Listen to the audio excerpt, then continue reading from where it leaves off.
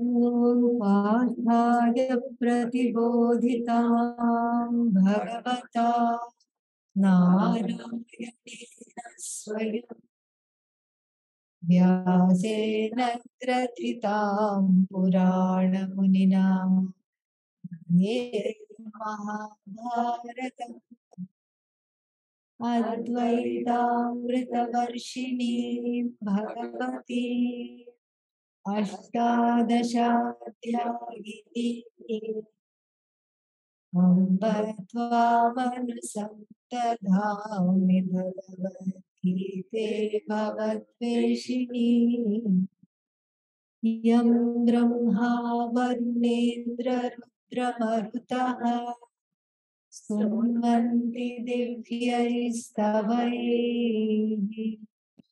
वेदैः साङ्गपदक्रमोपनिषदैः गायन्ति यं सामगाः ध्यानावस्थिततद्गतेन मनसा पश्यन्ति यं योगिनः यस्यान्तन्न विदुःसुरास्रगणम् तस्मै नमः शिवाय तस्मै नमः ॐ सहना भवतु सहनौ पुनः सह वीर्यं तेजस्विनावधीतमस्तु मा विद्विषावहै ॐ शान्ति शान्ति शान्तिः. We are going through the Bhagavad Gita close to the speed of light. And so in the last days, we have completed 6 chapters by the time we can take as many breaths within. And it's always a joy to study the Bhagavad Gita, even if it is to speed read and speed study. So this is what it is. It's all about speed study. So then the idea is, what is the outcome of it? It can take two tracks, the outcome, two possible outcomes. One outcome, you can impress your friends and family by rattling off the main themes of each chapter. How cool is that? You can say, been there, done that, I have done this. I know that this is there in chapter 7, which is very nice. Or this could serve as an appetizer to come back for the main dish. Yeah. Which happens when? Every Monday night. Where we are taking a kind of a, what should I say? It's like the difference between fast food, which is these next, this last 4 days, last 3 days, is like fast food versus the slow food, macrobiotic cooking there. And so there, last month we were in the 2nd chapter, the month before we were in the 2nd chapter, the month previous to that we were in the 2nd chapter. And we will continue to be in the 2nd chapter the next month also, I can say with certainty. So hopefully this will lead to that. Or if people are already studying that, then they will have an idea of, okay, maybe they were thinking, okay, this is too slow for me. And so once they have the whole idea of it, it will fill the heart with more of an encouragement to understand the depth of this beautiful, beautiful text. A text that is entirely geared for the liberation of the human being. Liberation from what? One might ask. Liberation from a sense of bondage, a notion of bondage. And that notion of bondage starts with the body. I don't like how I look. It's a notion. Yeah. I don't like my face, somebody said. And I don't like my legs. I don't like my hands. I don't like my head. I don't like my hair. That is an issue if you have hair. If you don't have hair, you don't have to worry about that. One less thing to worry about. And so, all these things. And then what is the response of the people? The response of the people is that for every notion connected to the body, connected to this thing, there is a lotion and a potion to take care of these notions. That's what it is. And you find these lotions and potions in a place called body shop. Yeah. A place where you shop for the body.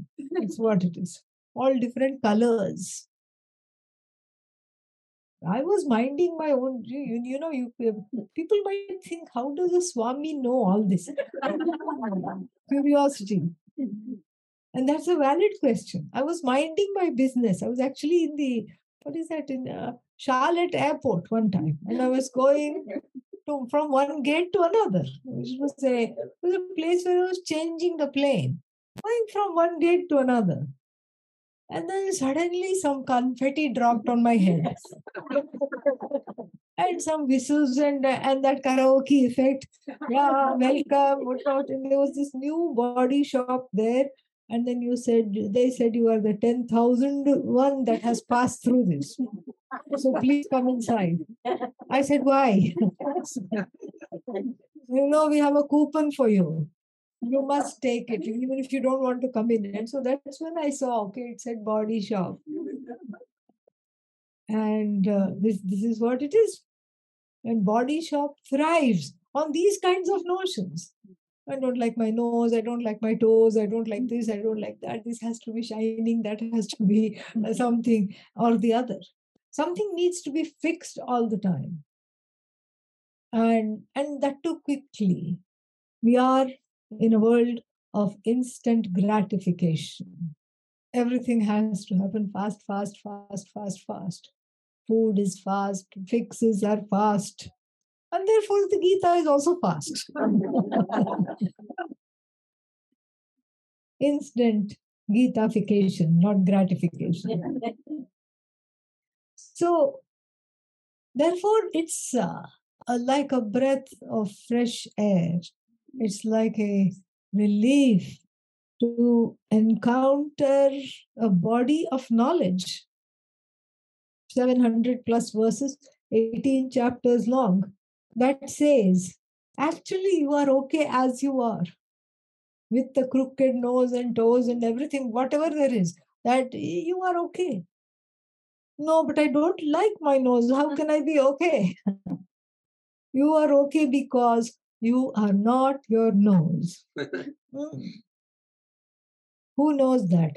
Is the one who knows this about the nose is what is called a jnani, a person of wisdom, a sage of self-knowledge. This is it's such a refreshing teaching. There's nothing I have to fix. There's nothing I have to do. There's nothing to be, broken down, to be reformulated.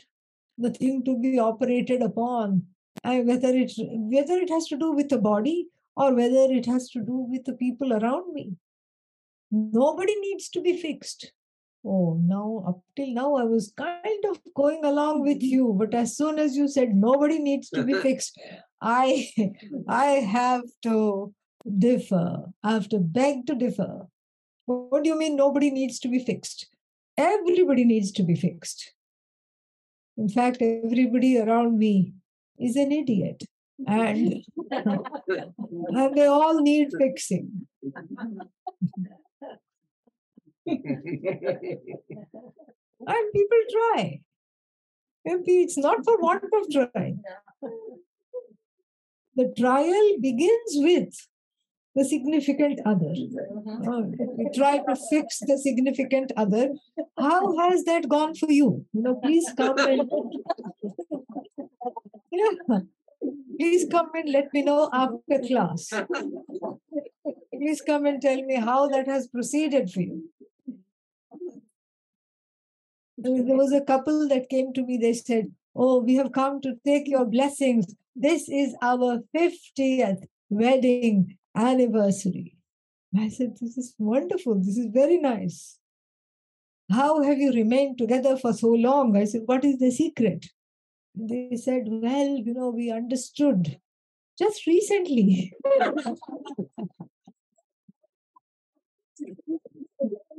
that we can't change one another. A couple of months back, we have understood this." So I said, "What made you?" It was a traditional Indian couple. So they had gone through an arranged marriage, sight unseen, or they had had one meeting along with a whole village there present, full of busy bodies, not even a moment of privacy. So then I asked them, I said, "When you saw each other, what did you think? What made you say yes to each other?"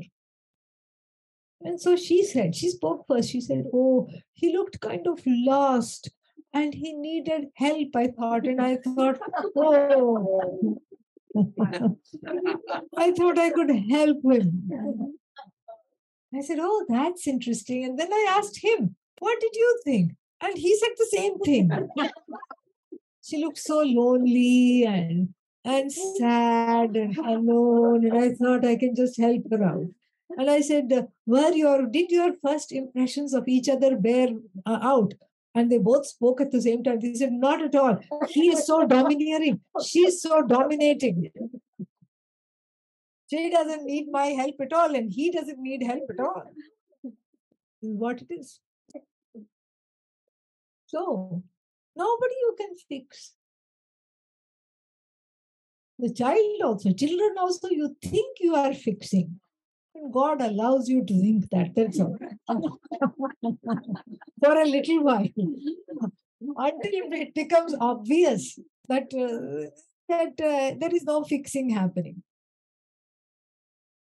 Then you think about the world at large. I mean, the people are also included in the world, but then the world consists of animate and inanimate objects. So when I say world at large, we are talking of inanimate objects. That also you cannot fix. Non-moving objects, maybe animate, but non-moving like trees, etc., you can't fix. They did an experiment to make a creeper that to creep the other way. It refused. It has intelligence. It has a plan. And at night, they would, during the day, they would turn it this way and give it some incentive. They would give nice things for the leaves to hook onto. And they would guide it and say, "Go this way." The creeper knew better. And at night, all the work would be undone. And even if they took a lapse photo, I mean, unless they took a time lapse photograph or a series of photos, they would not know the moment when it happened. Slowly, as though accidentally, as though a little gust of wind has come and unhooked it from those little strings that were given for it to grow a certain way. It just said, "I'm not following your plan. I have my own plan." Why do you want to go this way?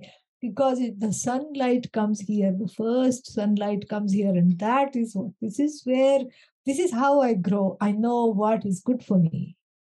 Even a creeper you cannot change. You think you are strong, you think you are big. Neither can you change the course of the sun and the moon, nor the earth, nor the tides. Nothing.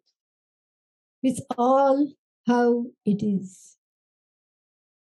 It is all how it is. And the Bhagavad Gita teaches us that this is how it is. Part A. And part B, how to make peace with what it is. What is. No, but why do I want to make peace? Oh, we don't make peace. No problem. No, but I don't like conflict. Okay, make peace. What option do we have? Do we want to not make peace and keep fighting things all the time? Keep fighting shadows, ghosts, like that fictional warrior, medieval fictional warrior, Spanish one. What was his name? Don Quixote. Don Quixote. He was fighting shadows. You can do that. But at some point, even the most confrontational person in the world wants peace of mind, wants to put the cudgels down, wants to be happy with what there is, wants to not keep on engaging, because the more you engage, the more involvement there is, the more pain there is, the more sorrow there is. You come up empty. You are exhausted. You are in sorrow. You are in pain. You are dissatisfied. You are disgruntled. You are discombobulated. And what you want to be is the opposite. Everybody wants to be compassionate. Everybody wants to be accommodative, non-judgmental, non-demanding, peaceful, accepting person. Even the most confrontational person, secretly, even though they're not able to admit it, wants this. And so the Bhagavad Gita talks about the nature of reality. In other words, what is. And that, my friends, comprises the subject matter of chapters 7 to 12. 1 to 6, as we saw, is all up close and personal. It's all about you, how to lead the life, what to do, what is my real nature.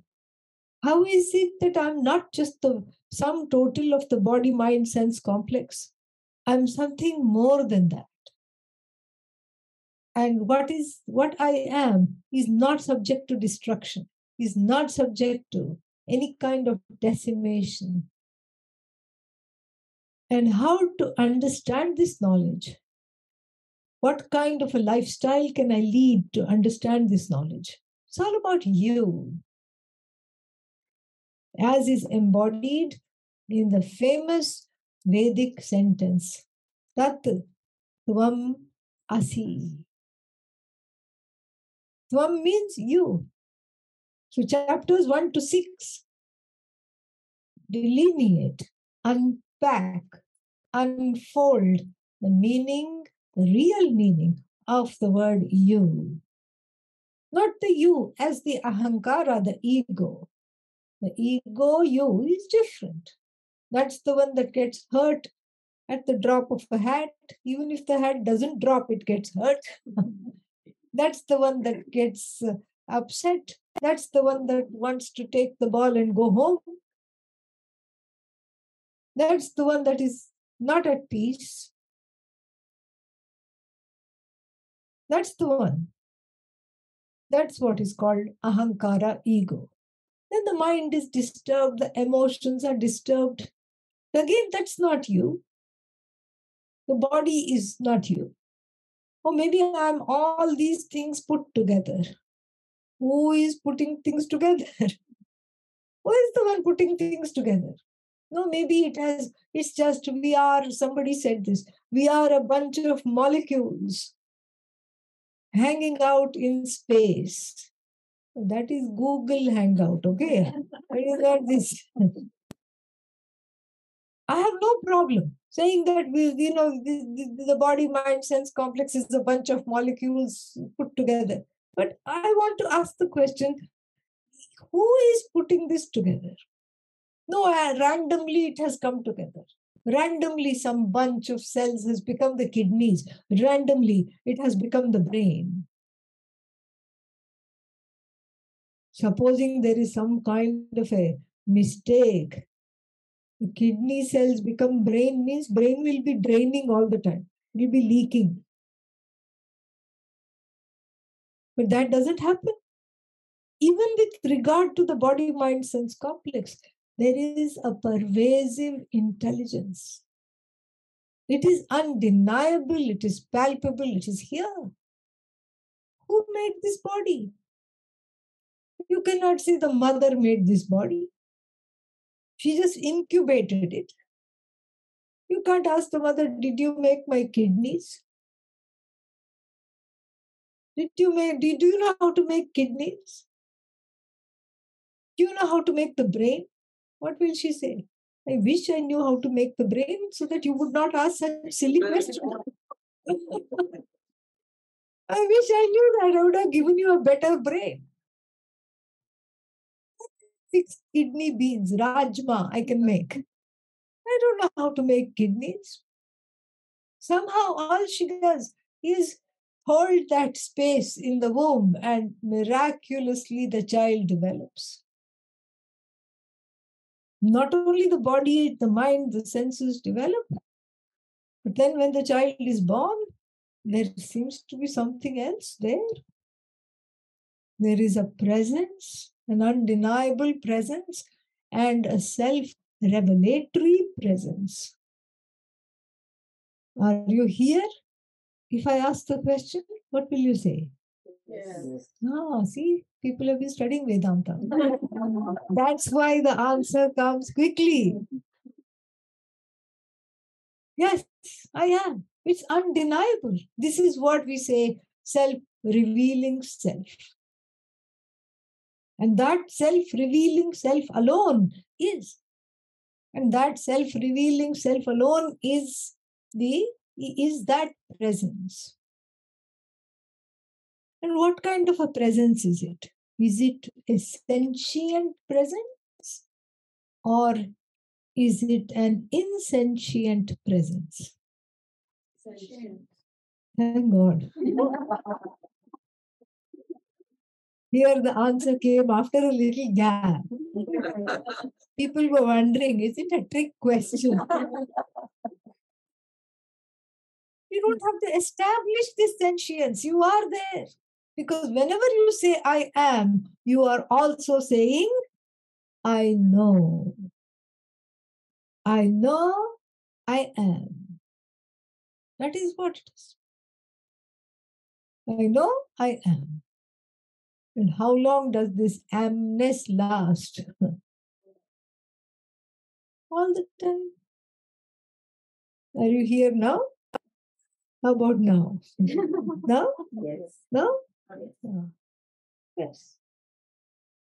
Even if somebody says no, just to go rogue, that means they're advertising their own presence.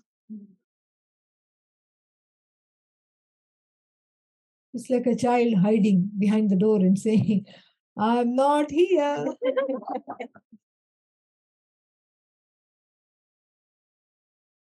So the I doesn't come to an end. The I is present. It is sentient. It is self-revealing. And this is important because every other thing in the universe is non-self-revealing. Only the I is self-revealing. No other thing in the universe. Thank God. Because the microphone, if it were self-revealing, it would say, shut up, you keep talking. I also have a few things to say. I don't want to just amplify your words. I have a few things to say. I have repeated enough Vedanta. Now it's my turn.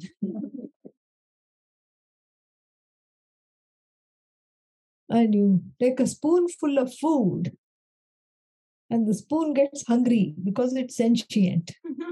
Gobble, gobble, you will not get any food. It doesn't happen.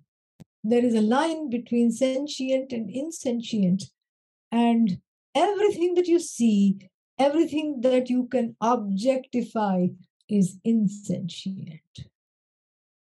And that which is insentient not I. I sentient. But what about other people? They are sentient. Yes. But I can objectify you. I see the Swami sitting here. I'm objectifying you. I'm making you into an object and I say, I see you. You see my body. No, but I know what you're thinking. Some people can read minds. I don't know why. No, but our own thoughts are so boring. And imagine trying to read other people's thoughts. Colossal waste of time. Total waste of time.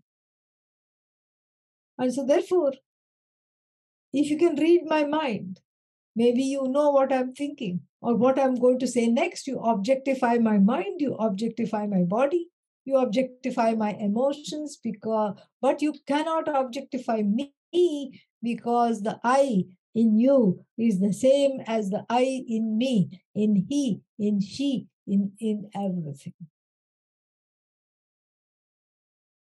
So this Tvam, the I that is sentient, and that which is intelligent, which is conscious, which is knowledgeable, at the very least it knows its own existence. That in the Veda, in the Upanishads, is equated to the presence, that intelligence, that knowledge, which we call Ishvara, God. That consciousness, that awareness, that awareful presence, which is the cause of the universe. This is the connection. And the cause of the universe is understood by the short term tattva. Simply that. Why is the cause of the universe God called as that? Because it is seen to be far away. Things that are close to me, I say, this microphone. Whereas that door, that room, that car, which is away from me. Therefore, Brahman, Ishvara, Bhagavan, God, however you want, whatever word you want to use, locally not available, is seen to be far away. And what we don't understand is that presence which I'm trying to make into an object is myself alone. What self? Not the one that is identified with this body or the mind or the senses or the ego, but that presence, because of which the body is, because of which that which animates the body, that which animates the mind, that which animates the senses without becoming any one thing.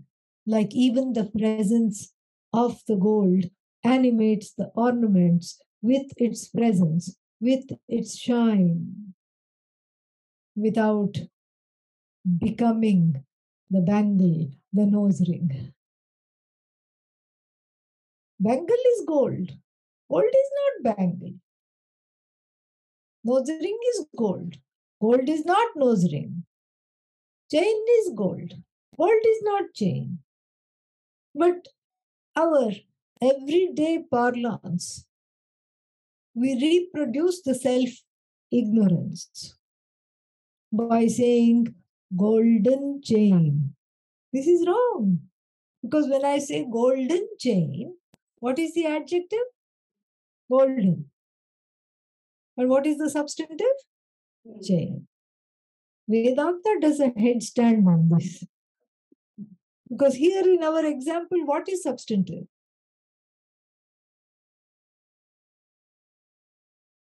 Station of gold. But from the standpoint of chain, gold is intrinsic to its.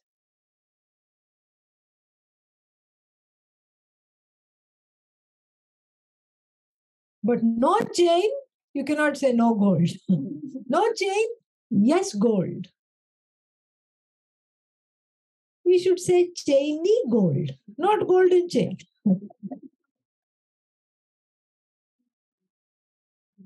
And so that which is the truth, the cause of the universe, is present in all things, animates everything, just like the gold, which animates the world of ornaments, or even like the clay, which animates the world of the earthenware.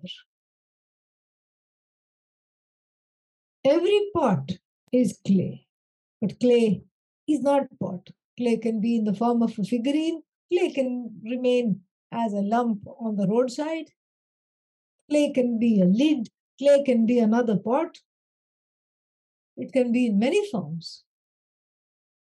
And so, the understanding of this cause of the universe becomes a very important, a very salient task, which is defined by the Bhagavad Gita and the Upanishads as the sole purpose of human existence. But isn't that carrying too far? Sole purpose of human existence? Pun intended. SOLE, But what about so many other things I want to do? Everything you want to do is fine in its own realm, but it is not going to get you to that place of self fulfillment and self satisfaction that knowing this presence as yourself is going to do. This is what it is. The frantic activity which characterizes the contemporary world. And in fact, even the ancient world, as we find out, was not a whole lot better. Here, people keeping on doing meaningless things. This is what we know. Running, running, running. Nobody has time, nobody has time, nobody has time. Always in traffic, barring today. Today, everybody was lucky. See how when there is an interest to study the Gita, then Lord Ganesha clears the way. All the obstacles are gone. And so, like this, the that activity, all these activities, the sum total of them, when we analyze them honestly with intellectual honesty, is to be able to change something. That's what the activity is about. Some things can be changed, no problem. But even if you change them, it's not going to help you. Why? Because it's going to be just a moment, one more moment away from the new complaint about that particular thing, about that particular person. And even if the significant other says, I have done so much for you, I have undergone a transformation, I have changed all these things for you. The other person will say, but what about all this? You haven't done anything.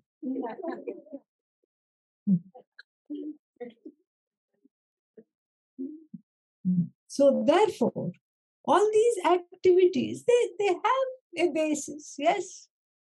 They help to pass the time for sure.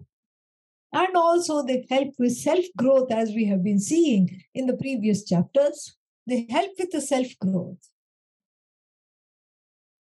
But they are not going to take you to a place of fulfillment, because the fulfillment that you seek is a fulfillment that is already gained, but as though eclipsed by a shadow of what we call self-ignorance, not knowing that I am the possessor of this fulfillment.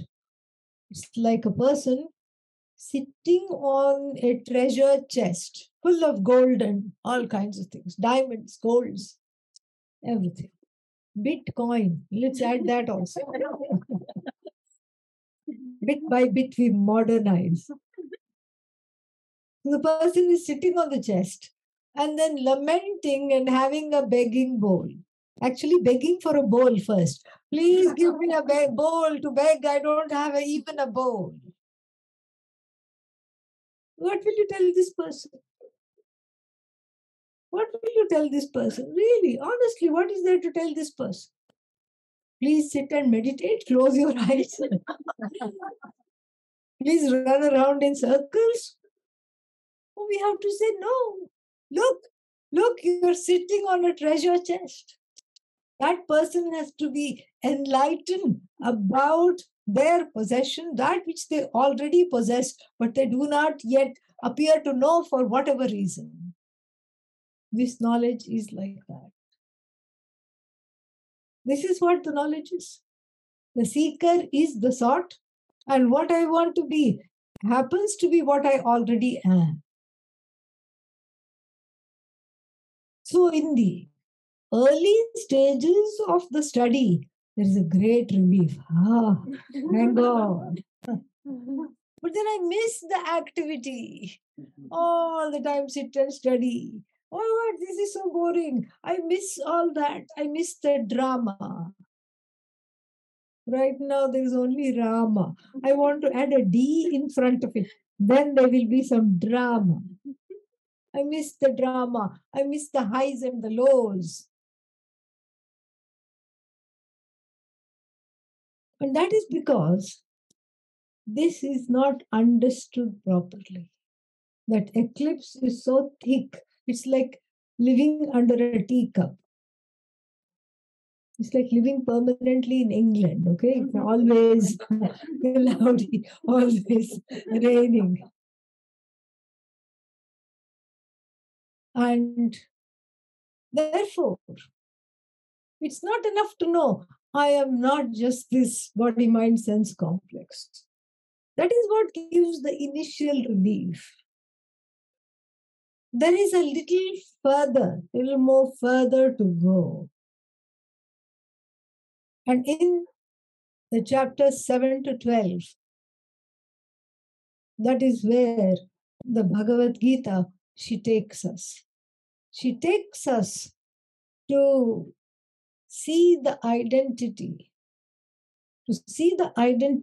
of this jaded, faded jiva individual.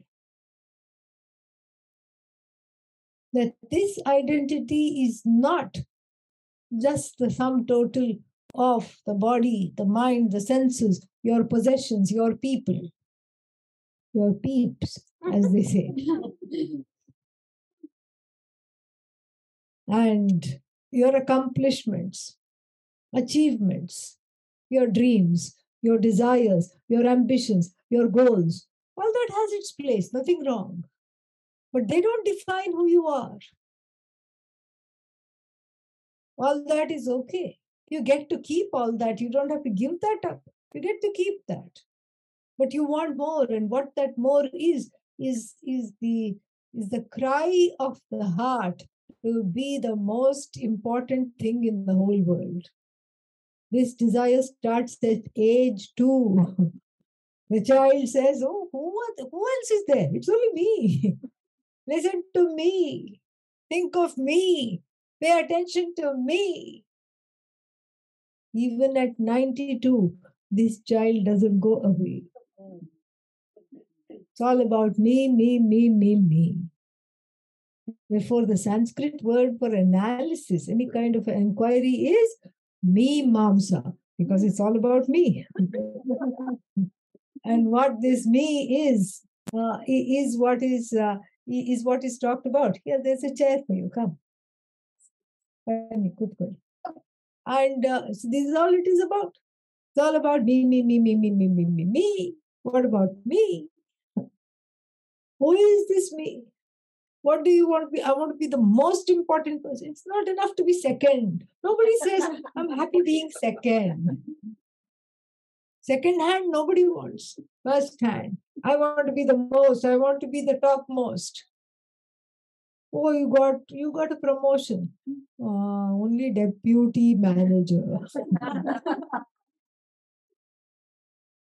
But then above me there is a man ager, meaning the person is giving me gray hairs. Okay. And then, okay, now you're the manager. Yeah, but then there is the CEO. Ayyo. Then what? Then there is something else. Then, okay, you're the CEO. It's wonderful. There's no more to go. Yeah, but I want to grab another company. I want to buy that company. Never ending. Chapters 7 to 12 say that there is an end to this. There is an end to this. It's not yet one, this end is not gained by yet one more pursuit, yet one more activity, yet one more thing to amass, to collect. This is gained. How to become not top dog, but top God. Okay? How to do that? You already are there. You have to see yourself differently. First, you have to understand what is this being called God. And that itself is a very big task. It's called Tat Pada Vichara, an inquiry into the word Tat. A big task. It need not be a big task. But most everyone in this universe has had some concept of God or the other pushed down the throat. The Hindu child is told, you have to do this. Why? Because my mother did it. My father did it. Your grandmother did it. Your great grandfather did it. Your great grandmother did it. And as long as we have had memory, this is how we have followed this. This is what you do. And some of the things that are done or asked to do is silly. And the reason is given, God will get angry. And then the child asks, what kind of a God is it that gets angry? Shut up, don't ask questions. Keep quiet. Just follow whatever is there. Do it. And like this, we have very funny rituals. Some of them are very, very funny. There is some place where I believe that for a wedding to take place, wedding ceremony, you have to go outside and get a hapless little cat or kitten and then bring it into the wedding hall and overturn a wicker basket on it. And the poor thing will be making all kinds of noises the whole time. All these noises will be making. And the wedding has to take place just like that until the poor thing is released after 2 hours. Makes no sense. Why? And then somebody said, perhaps when the ritual was going on, a stray cat wandered in. And they did not, and they tried to chase it away, it would not go because it wanted the ghee of the yajna, it was attracted to that. Whenever we do yajna in Eugene, these cats come to sip the ghee. And so maybe that's what it is. That's what happened. Yajna means fire rituals. You feed the fire with this. What is the translation for ghee? Nobody says clarify. I think everybody knows ghee. Yeah, clarified butter. Ghee. So then, so people surmised that the origin of this ritual was because they didn't want to disturb the ritual going on. And they found a flower basket, emptied the flowers, and then just, what should we say, that stunned the cat by sequestering it in a place, and then they released it. But now what has happened? Without a cat, the wedding cannot take place.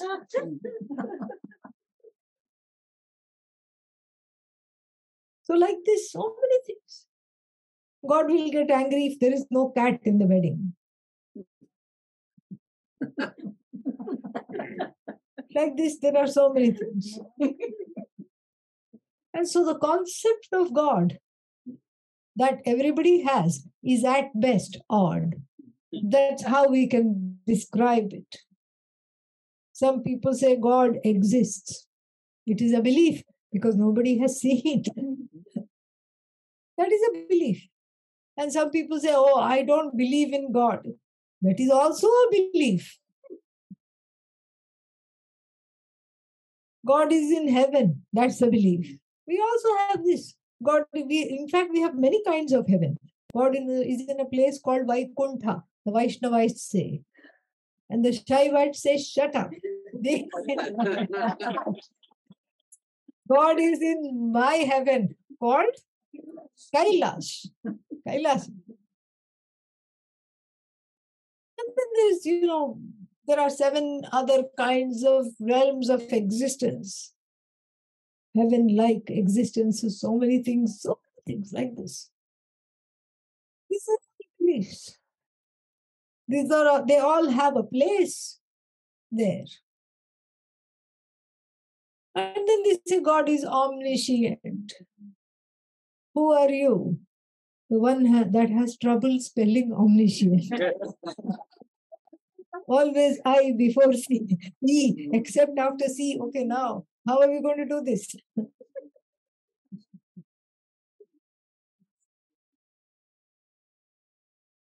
This is a problem. And so, this has to be properly understood. The God of the Upanishads and the Bhagavad Gita is not a matter for belief. It is a matter for understanding. It is something to be recognized as that sentience, that existence which we have understood as oneself, as the truth of that alone. It is the source of that existence alone which we call Ishvara. Nameless, formless, and sometimes we get this. Many religions say Bhagavan is nameless and formless. But the same religions will insist that it's a he, not a she. He. It has to be he. How can the formless one have gender? He is in heaven. How can the formless one have need a space to sit? That which we call Ishvara can be beyond logic, but it cannot be against logic. And so, therefore, this is something to understand. This is not a matter of belief. It's something to see that all that is here is what we call God. My teacher would put it very nicely. He would say, we don't say there is one God. We don't say there are many gods. We say that there is only God. All that is here is God. Anything that is here is God.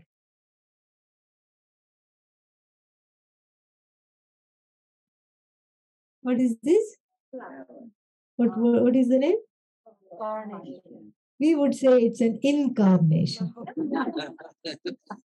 That's what it is. In front of the word carnation, you put an in, and then you have the sum total of the message from chapters 7 to 12. Whatever you see, every carnation is an incarnation. Every abomination is an incarnation. Everything has a purpose. Even a person who is in the habit of being a repeat offender has a purpose in life. Of course, they are far away from the purpose because they have used, or rather, I should say, abused their free will to be a nocturnal person. doing nefarious things in the dark of the night. But even that, there is a purpose. Because why did they steal only from you?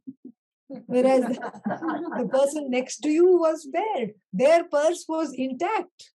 The other person's wallet on the other side of you was intact.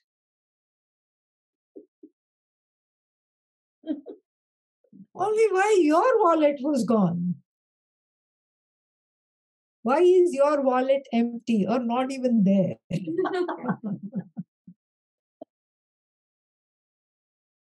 This is how we say, we are not talking of an individual. We are talking of a knowledge and an existence that is spread out as vast and big as the universe is. Anything that exists has the presence of Bhagavan, Ishvara. All that is here is God. And understanding this is very, very important. First, understanding this is an important prerequisite to the knowledge that I too am non-separate from this Ishvara. We can't bypass the steps. We cannot say, I don't want to deal with everything else. Can I just get to the good part?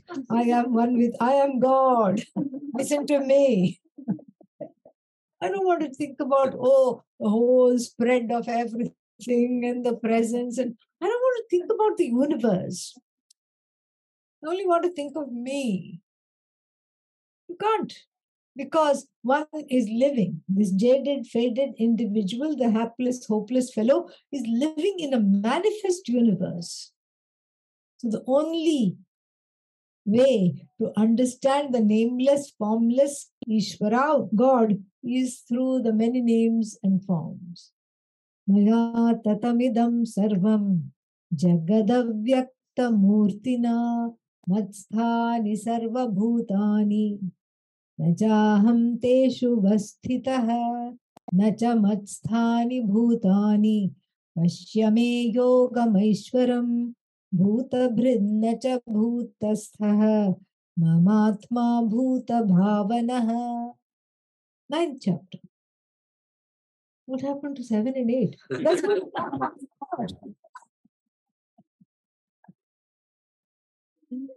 that's what we've been talking about. Don't worry, you haven't missed anything. 9th chapter. Maya tatam idam sarvam. From the root verb tan, to spread out. Idam sarvam. All this that you see, as far as the eye can see, as far as the mind can infer, this whole universe, including the planets that are yet to be named, including the planets and heavenly bodies, celestial bodies that are yet to be discovered, including species that are yet to come forth. Everything that is here, all that is here is myself alone. The whole universe is pervaded by me. Who is this me? Satchidananda. That which exists, that which is non-separate from that knowledge of the existence, that all-knowing, and that which never comes to an end, that which has no birth, no death, which never comes to an end. That is what is Satchidananda. So by me, this all-pervasive, all-knowledge, never-ending presence, this entire world of names and forms is pervaded. Idam sarvam jagat maya tatam. Who is this me? Avyakta murtina. I'm that formless being, nameless, formless being, a being, no doubt. A being that is limitless, that has so much, that is everything, without being any one thing. Matsthani sarva bhutan.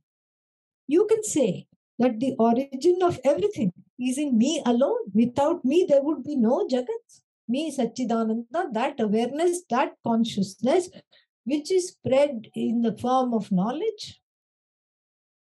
Knowledge means the existence and the knowledge can never be divorced from one another. And again, if we say, what is this? This is a flower. What is this carnation?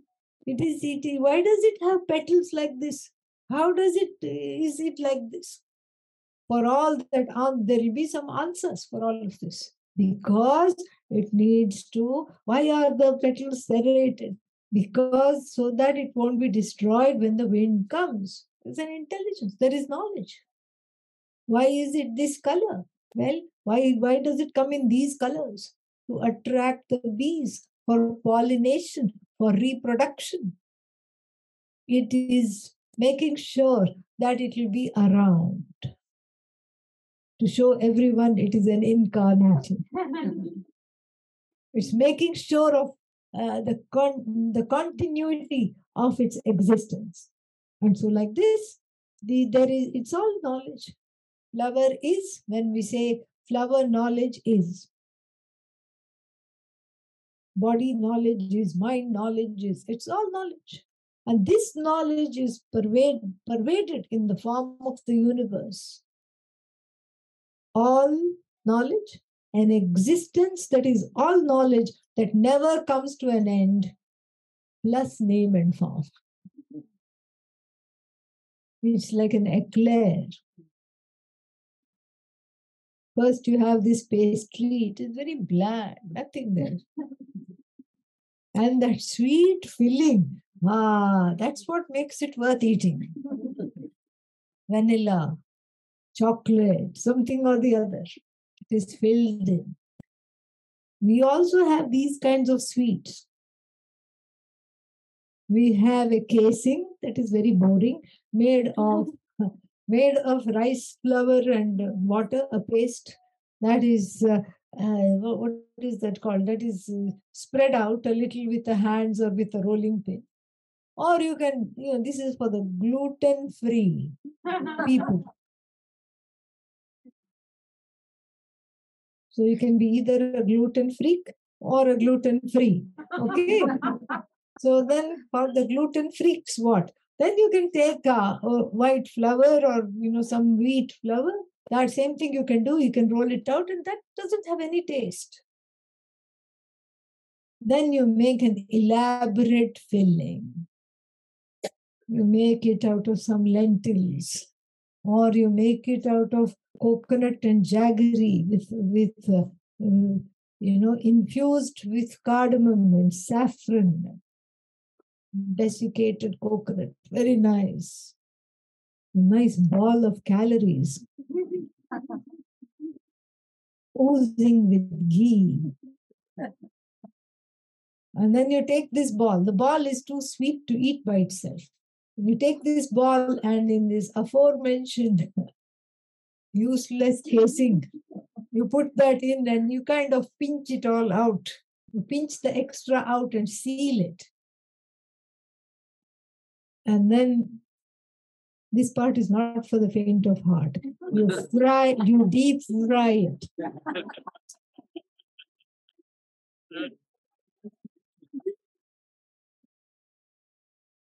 There's an alternative. Or you steam it and everybody's going, You steam it.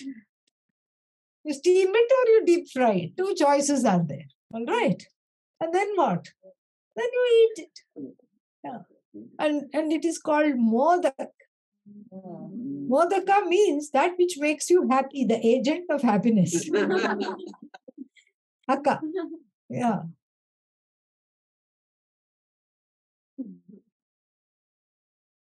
And Aka is the agent suffix.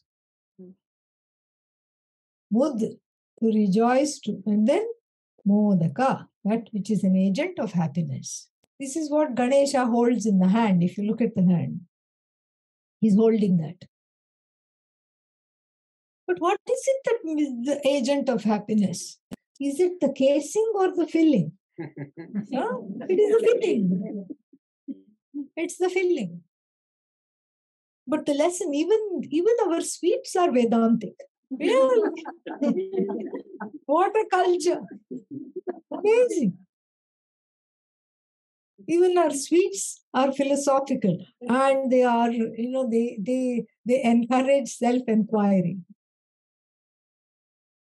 So this is how it is. So the filling is what is the agent of happiness. The casing can, in fact, as children, when nobody was looking, when the mother was not looking, we used to quickly take it out and eat what was inside and throw away the skin. The mother would say, "What are you doing? I saw that. Eat that one also now." But these sweets are teaching us that the filling can only be enjoyed along with the casing. So too in the universe, Ishvara is recognized, owned up, assimilated, understood along with the name and the form. Beautiful. What a beautiful thing. And if you don't know what modak is, you can just take eclair. Same thing. It's the filling. It's the filling that is delicious. It's the filling that is sweet. It's the filling that is filling. In fact, the filling, there is a name for it. It is called Purna, which is the word of the Upanishad, which is our closing prayer. Om Purnamadav Purnamidam. That is wholeness. That wholeness is called Purna. And so, the Lord Krishna tells Arjuna, this whole thing is pervaded by me. Me means not this flute playing, naughty Krishna. No. Me, as in that conscious existence, that sentient existence which never, ever, ever comes to an end. That presence is spread as the whole world, and you can say, without that, nothing exists. But then we cannot leave it at this, because if we leave it at this, what happens is that there is an incompleteness, because then our minds can make a mistake. There can be an error. Then we say there are two things, because this dovetails very nicely with the spiritual romantic image we have of the Lord holding everything. Everything originates in me. Yes, so there is an originator, and then things that take refuge. So we are all refugees, and then all the things in the universe are refugees, and then the Lord is the source of refuge. Then what do we have? Duality. What is Vedanta about? Non-duality. If it is not duality, where is the non? Then the non has to be brought in. So therefore, in the very next verse, in the very next line, Lord Krishna negates what he says.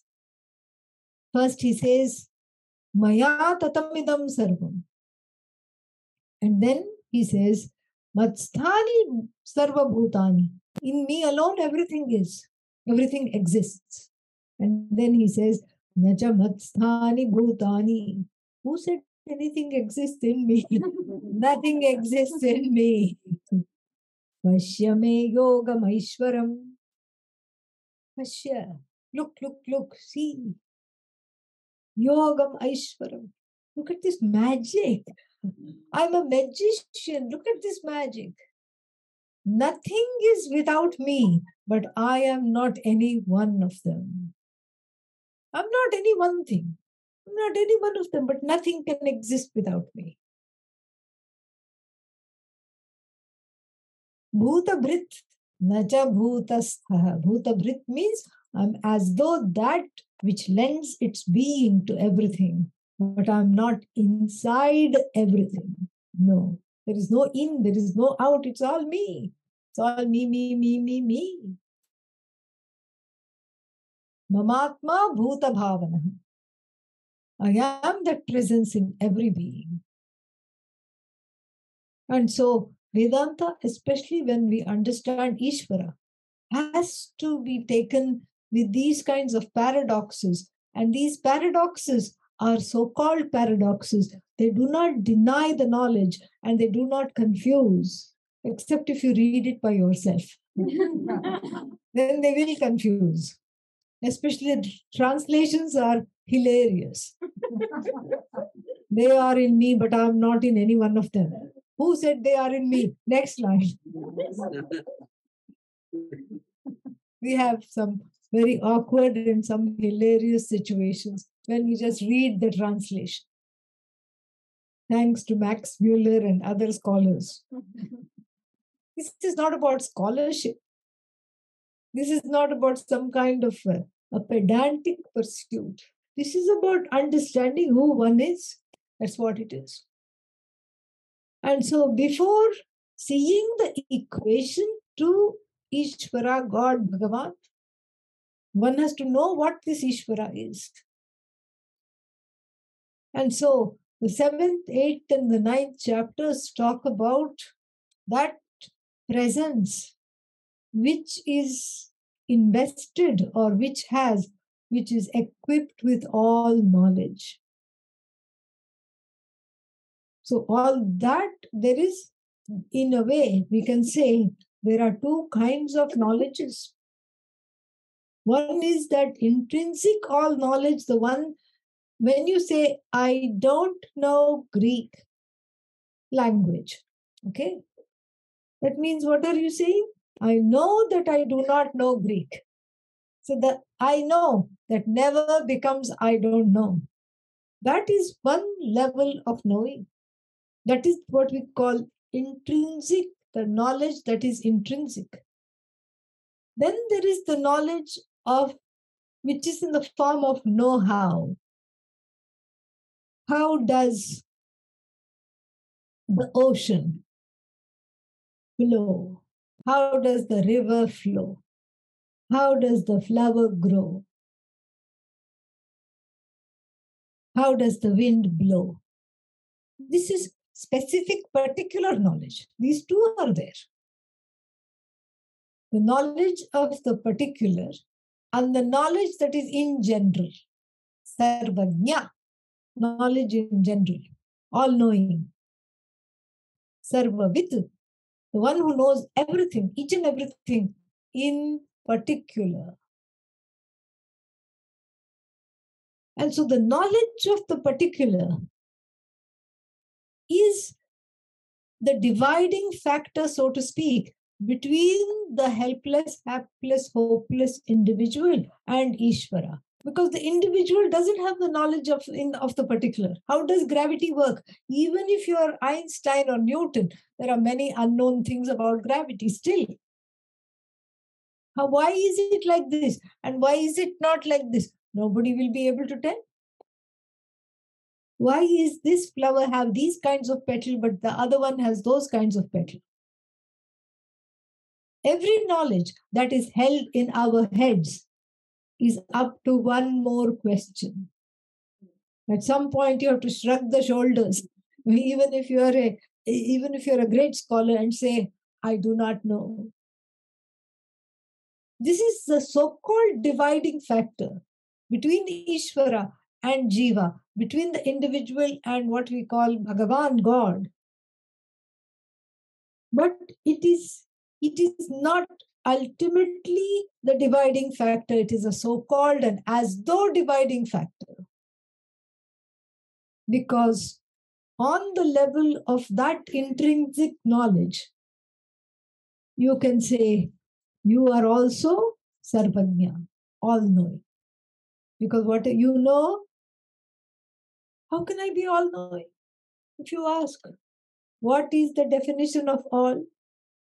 Can you agree that the definition of all are things you know plus the things you do not know? Yes. Do you know all the things you know? Do you know that there are many things you do not know? Yes. Therefore, you are all-knowing. Simple. That is the level at which the equation is made. But what about how to create? a baby, how to create the kidneys, how to make the brain, how to do this, how to do that. That is the other kind of knowledge. The creative force, Maya Shakti, the much misunderstood, the much maligned, poor Maya Shakti. Maya Shakti. Daivi Hesha Gunamayi. Mama Maya Duratyaya. My Maya, my knowledge in the form of manifesting, sustaining, taking back this whole universe of names and forms is unparalleled, O Arjuna. And she, this Maya Shakti, who belongs to me, which is an as though power, not real. Because there's only one thing, that is Ishvara, and that Ishvara includes this as though power called Maya. And this Maya Shakti, which is an as though power, is for me a manifestation of all the knowledge of the particular things. How the grass grows, how the wind blows. This is all myself alone. This Maya, Duratyaya. Duratyaya Maya means difficult to cross. Why? In trying to cross her, we become cross. That's why. That's why she's difficult to cross. Because each and everything is taken seriously. Each and everything is taken to be real. So everything is Maya. Everything is this whole manifest universe. Maya. Here, Maya means that creative force which is all knowledge. But when I go to that creative force and when I try to disturb or contact that creative force, I come up with certain limitations, big time limitations. I come up with all kinds of limitations. I'm stymied. I am blocked. Why? Not fair. But that same Maya, which is all knowledge for Ishvara, becomes the eclipse of self-ignorance for the individual Jiva. As though. And that's what has to be crossed. When you say cross Maya, Maya is nothing for the individual except self-ignorance. And so that self-ignorance has to be crossed. How? Manmana bhavamad bhaktaha. Very beautiful. Manmana bhava. Madbhakto bhava. Madhyaji mam namaskuru.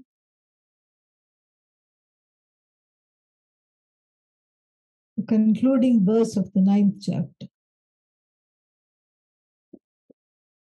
The way to cross Maya is to become a devotee.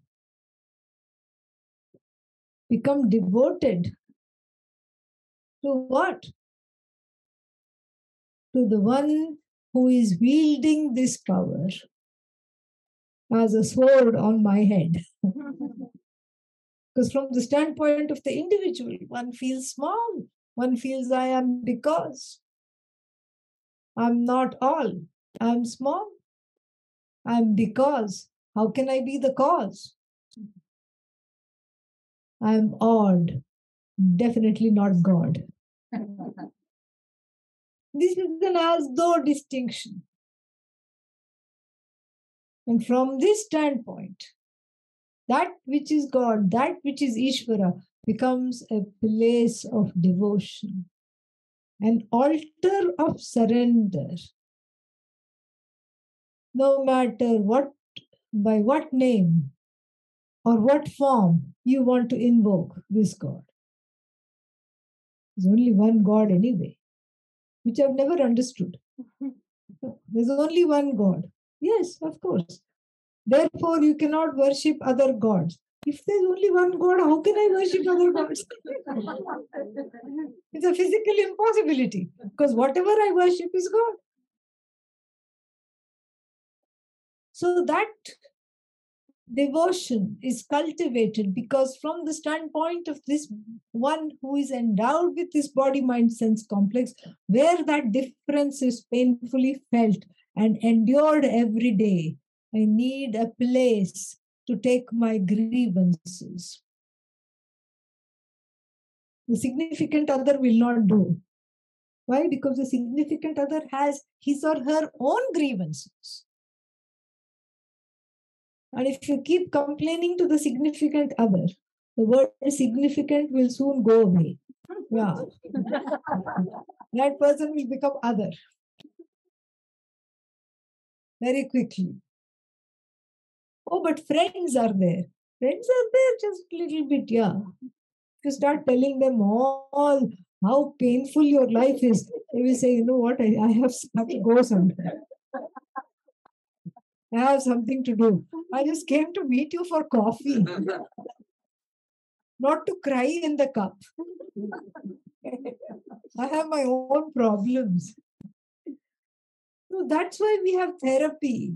You go to the therapist. It helps. It works for some time until it doesn't.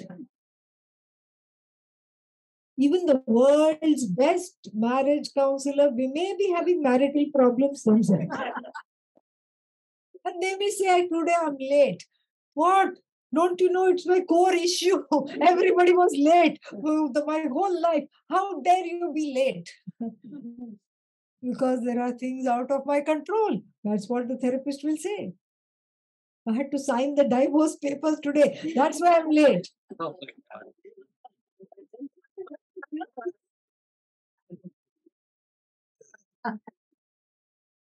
Get a hold of yourself. That's what the therapist will say. 3 years have worked with you and you're still not understanding this. They may not say that, but they can think that. They will definitely be thinking that. So therefore, an altar of surrender is very, very, very badly needed. And that's what we call Bhagavan. Why is it called the altar? Because that has the power to alter you. That's why it's called altar. Spelled differently, but who is counting? Who is looking? It's an altar of surrender. Because there is a safe place where one can bring one's helplessness and the sheer inability to transform the situations, people, things in the world that one is really dying to get their fingers around. One is helpless. So that which we call Ishvara is in the form of various orders.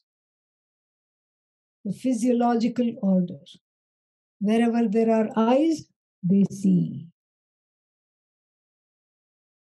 Supposing somebody has glaucoma, that disorder is included in the order. It's an order that transcends the good, the bad, that which is everything, which includes everything, but which is beyond everything.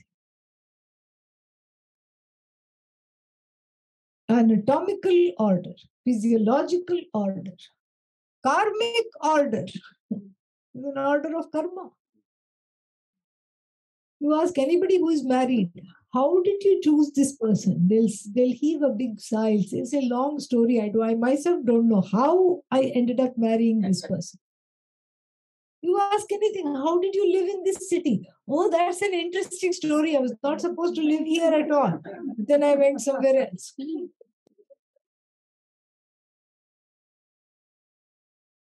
I asked somebody, why did you study this particular subject? They said, it was a very strange story. What happened? Well, I wanted to do a PhD in history. I was accepted by this university. And I got a scholarship also. This person told me. And I went over there. And there they said, sorry, we have made a mistake. We don't have a history department that has PhDs. You have two choices. You can go back to your country after saving a lot to come here. You can go back to your country, or you can study something else. Whatever you feel like. And the person said, no, but I really want to do history. How come they accepted my statement of purpose? How come they accepted? Yeah, we did that, but we didn't know. We thought you were applying for a master's program. And that's how the person ended up studying physics. Completely different.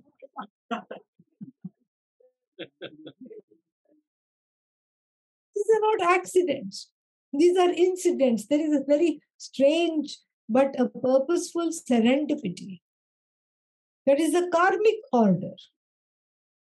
Why are you the middle child? Karmic order. Neither here nor there.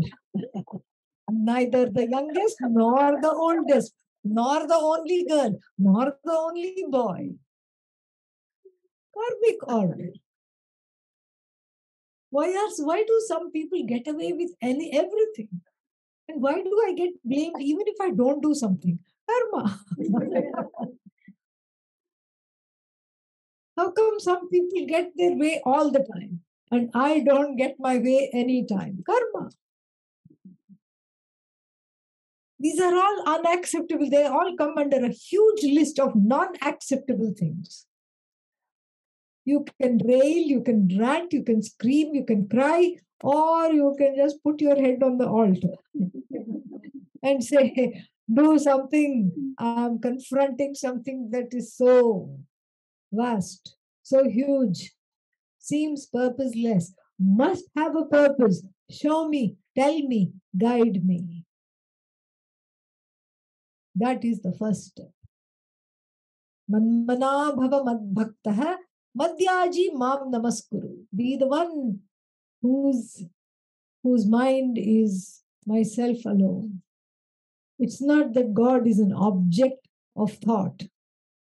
Think of God. It's a tall order. What do you mean, think of God? No name, no form. How can you think of that which has no name, no form? But here it doesn't mean think of God. Be the one for whom, whose mind is just filled with the understanding of the presence of Ishvara.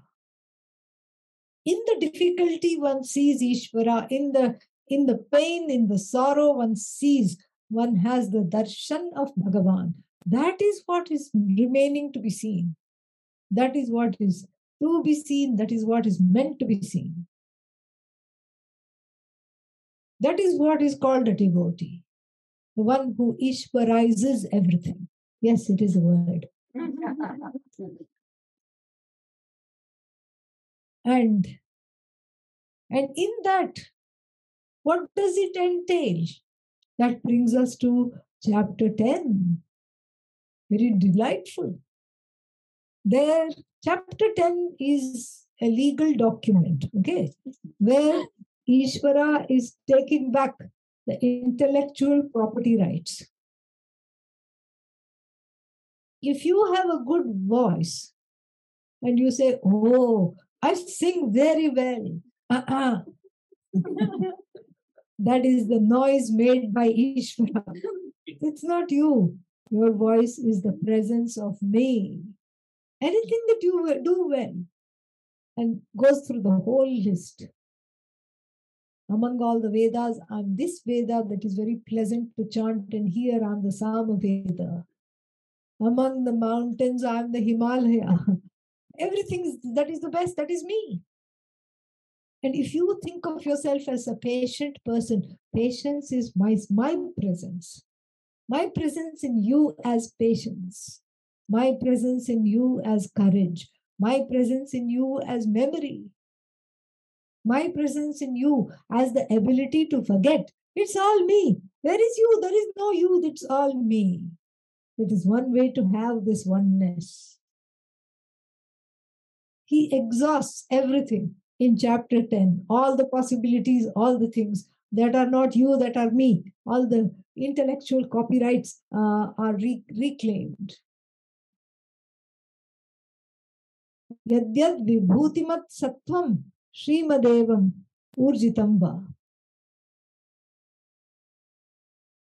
Tattad vidhi mama tejomsha sambhavam. Whatever glory is there in the world anywhere, know that to be my presence alone. Arjuna is getting restless. Why not? Shifting. Not happy so far, but I want to have darshan. I want to have darshan of what you have said. The whole thing I want to have. I want to not be Ishvara. I want to see Ishvara. And this is the argument, a lot of dualists. People who are interested in fighting duels. Okay, that's a dualist. That's what they say. Do you want to taste the sugar or do you want to be the sugar? It's a stupid argument, really. We're not saying God is sugar. You want to taste the sugar or you want to be the sugar? I think I want to taste the sugar. Okay. Permanent duality.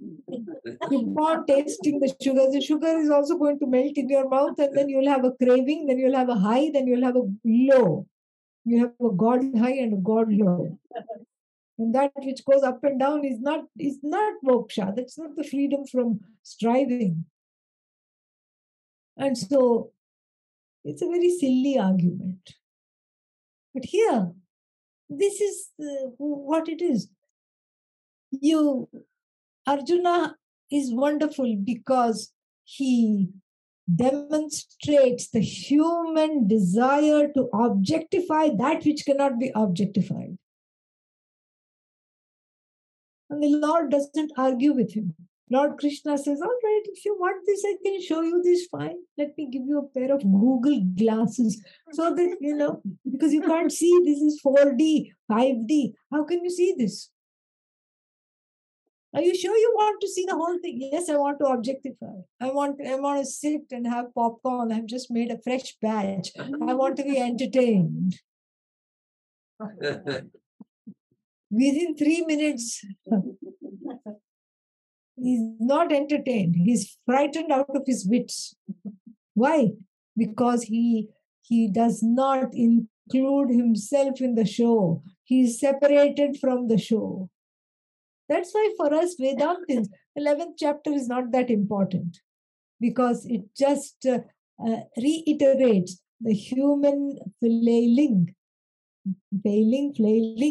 One intended here, the human flailing to objectify that which is beyond objectification and the pain and sorrow that it ensues, that it engenders.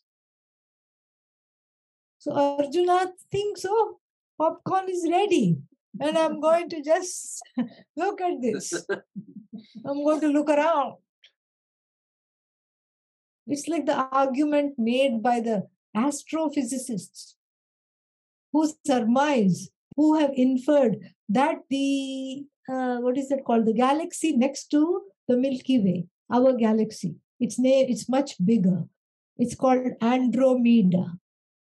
Andromeda is coming towards the Milky Way. Don't worry, it will happen a few million years from now, few 100 million years from now, not to worry.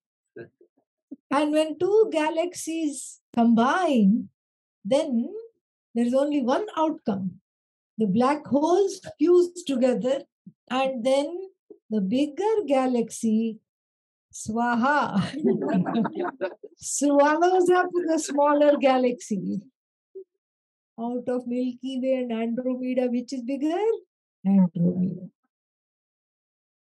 So then the astrophysicists say, oh, this will be a lovely show to watch.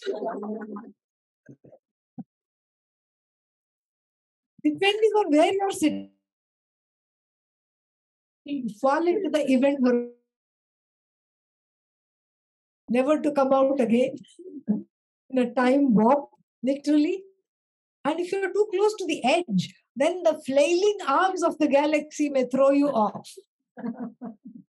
What kind of a surmising is this? What kind of a what kind of empty rhetoric is this? The same thing Arjuna wanted to have this. Let me sit and eat popcorn and enjoy the show. And he saw the deep, dark secrets of the universe and all the villainous people that surrounded him. Everybody's name starts with Du. Dushasana, Duryodhana, Dushasana. Du means bad news, badly behaved. Idiotic, moronic people that surrounded him, and very crafty, very, very unrighteous, non-righteous people. He saw all of them being hoovered into the mouth of this huge being, frightening to look at. This Krishna turned into this huge being, the punisher of the ones not following dharma. And into his fiery mouth, they were as though delivering themselves. And in a bid to save themselves, some of them were hanging from the teeth, holding on to his teeth as though Bhagavan had not flossed.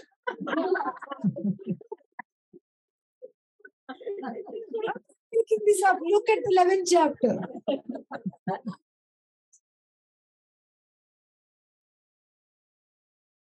And then Arjuna hears a knocking sound and he says, "Oh my God, what is this now? I'm very frightened." "Oh, it's only my own knees." Okay. He's scared out of his wits. And then he says, wait, I want this show to stop. And before that, I'm really sorry if I've done anything wrong. I didn't see you as this creature, this embodiment of everything. I saw you as my Krishna, my uncle, my friend, my mentor. I played with you. I ate with you. We went and tricked a few other people together. We stole mangoes off of other people's trees. We did all these things together. Maybe that was wrong. And then when we were eating together, I ate a few laddus from your plate. Laddus, ball of calories. I ate a few laddus from your plate. And if I have erred, don't make me go don't hoover me, please. And then I have one more request. Can you come back to that wonderful form? Pleasing to see, yellow clothes, peacock feather. Pleasing to look at.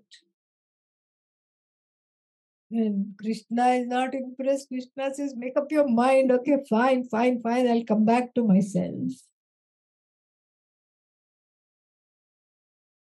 Arjuna takes the coffee break, much needed coffee, perhaps a bathroom break also.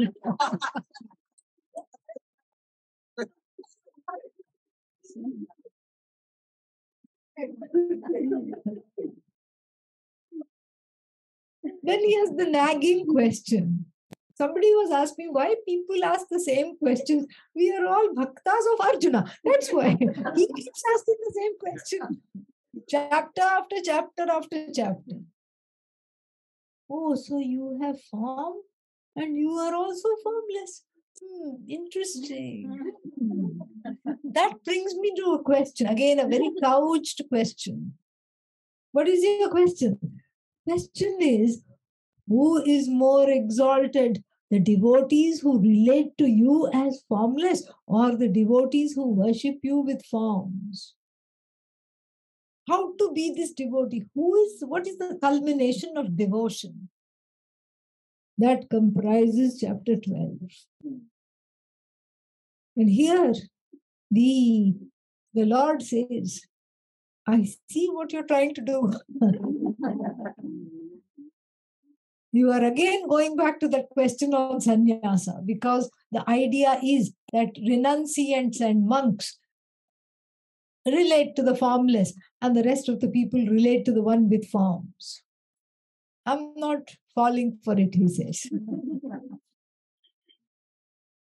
And he says that this is the yoga of devotion. Yoga of devotion means how to be this devoted. What should I do for devotion? He says the best form of devotion is knowledge. If you can't have knowledge, if you're not ready for it, do karma yoga. If you're not ready for karma yoga, at least sit quietly in one place and meditate. If you are not ready to meditate, sing some bhajans. If you don't know how to sing, chant. If you don't know how to chant, speak to me after class.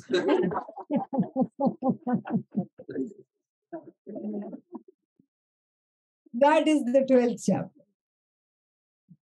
And then the last 6 verses of the 12th chapter are a very beautiful expose of the one who is who has understood this through devotion.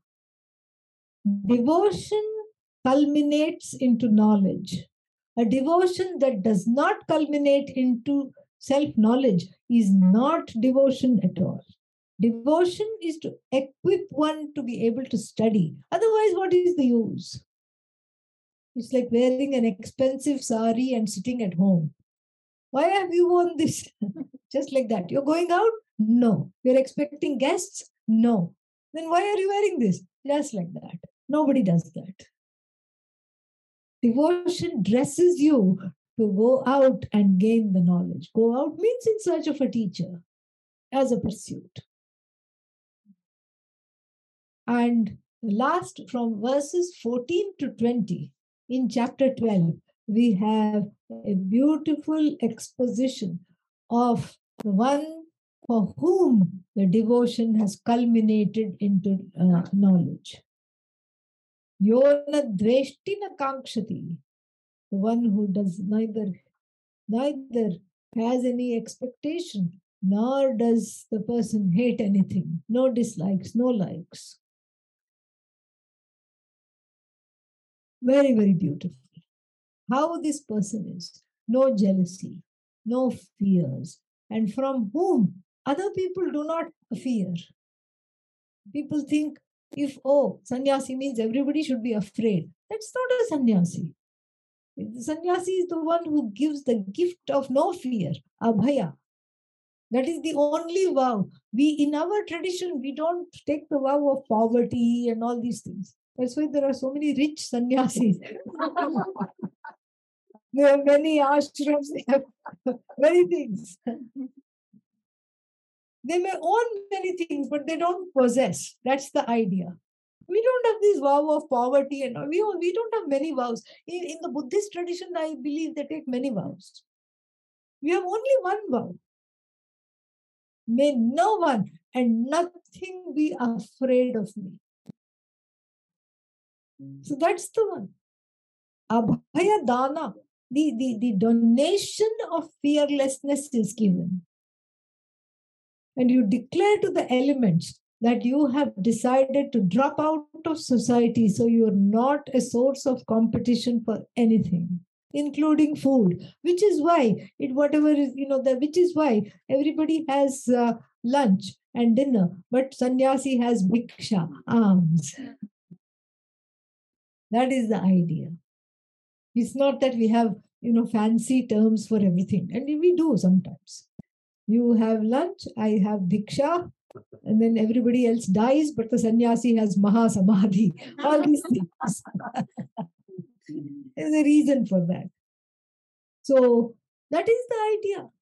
You're not even scavenging for food. You're not even in competition with dogs or raccoons that are raiding the garbage.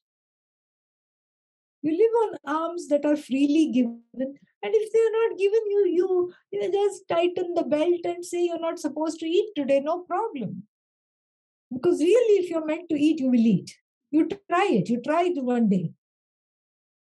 Maybe it won't happen immediately, but by the third day, you will definitely get something. Try it and let me know how that went. So you see the whole flow of chapters 7 to 12. I mean, it's just so beautiful. What is this Ishvara? What is this? It's not a matter for belief. It's a matter for understanding. And that understanding cannot come unless it is accompanied, nay, preceded by devotion. TBC, to be continued. When? Same place, but not the same time. What time? Everybody knows. Fantastic. 3 p.m. Eastern. And online they will figure it out. Om Purnamada Purnamidam Purnat Purnamudachyate Purnasya Purnamada Purnameva Vashishyate Om Shanti Shanti Shanti Hari Om Shri Guru Namaha Hari Om. Do we have time for questions? A couple of questions? I think so. Yeah? Okay. So if you have any questions, you can ask. Yes. So, why?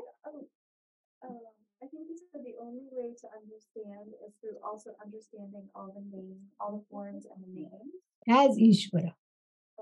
So, are we doing that after karma yoga? Or are we doing that Along with. Yeah. Along with. The more you do karma yoga, the more this becomes, because everything is. What is that? So karma yoga itself is a devotional path. It's not separate. Yeah. It's worship. Yeah. Good question. Very good question. Karma yoga is an expression of devotion to what one has to do, to one's own self-growth. Whatever one does in the form of a prayer. One's duty is elevated and transformed into prayer. That is Karma Yoga. Yes. Even to get that seed of devotion, or start in the spiritual field, do we need Bhagavan's grace, or is it past karma? You see both. So very nice question. How do we get the seeds of devotion? Do we go to the farmer's market and buy them? How do we do that? And is it because there is some kripa, grace of the Lord Goddess operating? Or is it, what was the other thing you said? Based on our past. Or is it your own grace? That past karma means your own grace. It's the same thing. Past karma has to fructify in a certain way. For that you need Bhagavan's grace. Past karma may be there. But what if it's going to fructify after 3 births? What use is that? No, it has to come now. So speaking of grace, we talk of 4 kinds of grace. First, we say grace is not something we say grace is not that is something dispensed. Because if it is dispensed, then one is in an asking position. And then when it is dispensed on somebody else and not me, one feels that there is some kind of a partiality. So we don't say grace is dispensed. It is earned through your own actions. It is tapped into. It is already there in an immeasurable form, like an aquifer, underground water. So there are some divining tools. You have like this forked stick, which in India people carry, and it starts vibrating, and then they are amazing, these water diviners. Even the borewell people, the people who dig borewell, calls the water diviners. And they will come and they will say, dig right here. And they will dig, and then they will have they will get the water. So just like that, you know how to dig, where to dig, you have to know. And so just like that, grace is there. It is earned through your actions. When the actions are in keeping with dharma, you go with the flow, then that grace is eminent. It emerges in the form. So we talk of 4 kinds of grace. We talk of Ishvara's grace. God's grace means being in touch with that flow. And there is a certain satisfaction that comes of going with the flow. That we say is Ishvara's grace. You feel fulfilled and good things happen because you're doing what you're supposed to do. That is Ishvara's grace. Then we say the grace of the teachings, because the teachings have to be assimilated. You can have the best teacher in the whole world. Like one of my gurus, his name was Swami Tarananda, who I had the pleasure of seeing and serving for some time.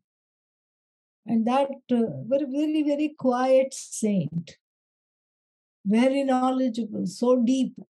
And he had 3 students, Swamiji, my guru, and then there was 2 other students. One of them, for one of them, the opening prayer was a lullaby. Om Sahana Bhavatu. And by the time I think he was snoring. And the closing prayer was a wake up call. And then they would pick up his bag and then go. Do namaskar. It was very wonderful. And the teacher kept quiet, did not say anything for 18 months. Then gently said, "ये सोने का नहीं सुनने का बात है." Something like that. This is not a matter for sleeping, this is a matter for listening. Very gently, but he went away after that. I think he was embarrassed. But he couldn't help it. He was interested. He came day after day after day, overcoming his embarrassment. But somehow sleep would come instead of understanding. So that is, that is in a way, that is the grace. Some grace is not there. Atma Kripa. That which you can bring to yourself. It is karmic, like you said. Is it karma? Then we say Guru's grace. Guru's grace means the teacher is happy, not that the teacher is sad otherwise, but the teacher is teaching because the teacher is convinced that you are worthy of being a student. That teaching is different from just teaching. So that is Guru's grace. Then we talk of Shastra's grace, that the teaching itself has to open its pages and that knowledge in the book has to be transformed in my head. It has to be owned up and assimilated. So the book itself bestows the grace if you pursue it. It's not really the book, it's you, but it is in the form of words. So those words that are talked about help. So then the last one, which I said earlier, is Atma Kripa. You allow yourself the ability to pursue this. So even though you may have the best guru, but somehow the knowledge doesn't come. Why? Because maybe there is the feeling I don't deserve this. Deep down somewhere. This is not for me because I can't get it. Everybody else in the room will get it, but not me.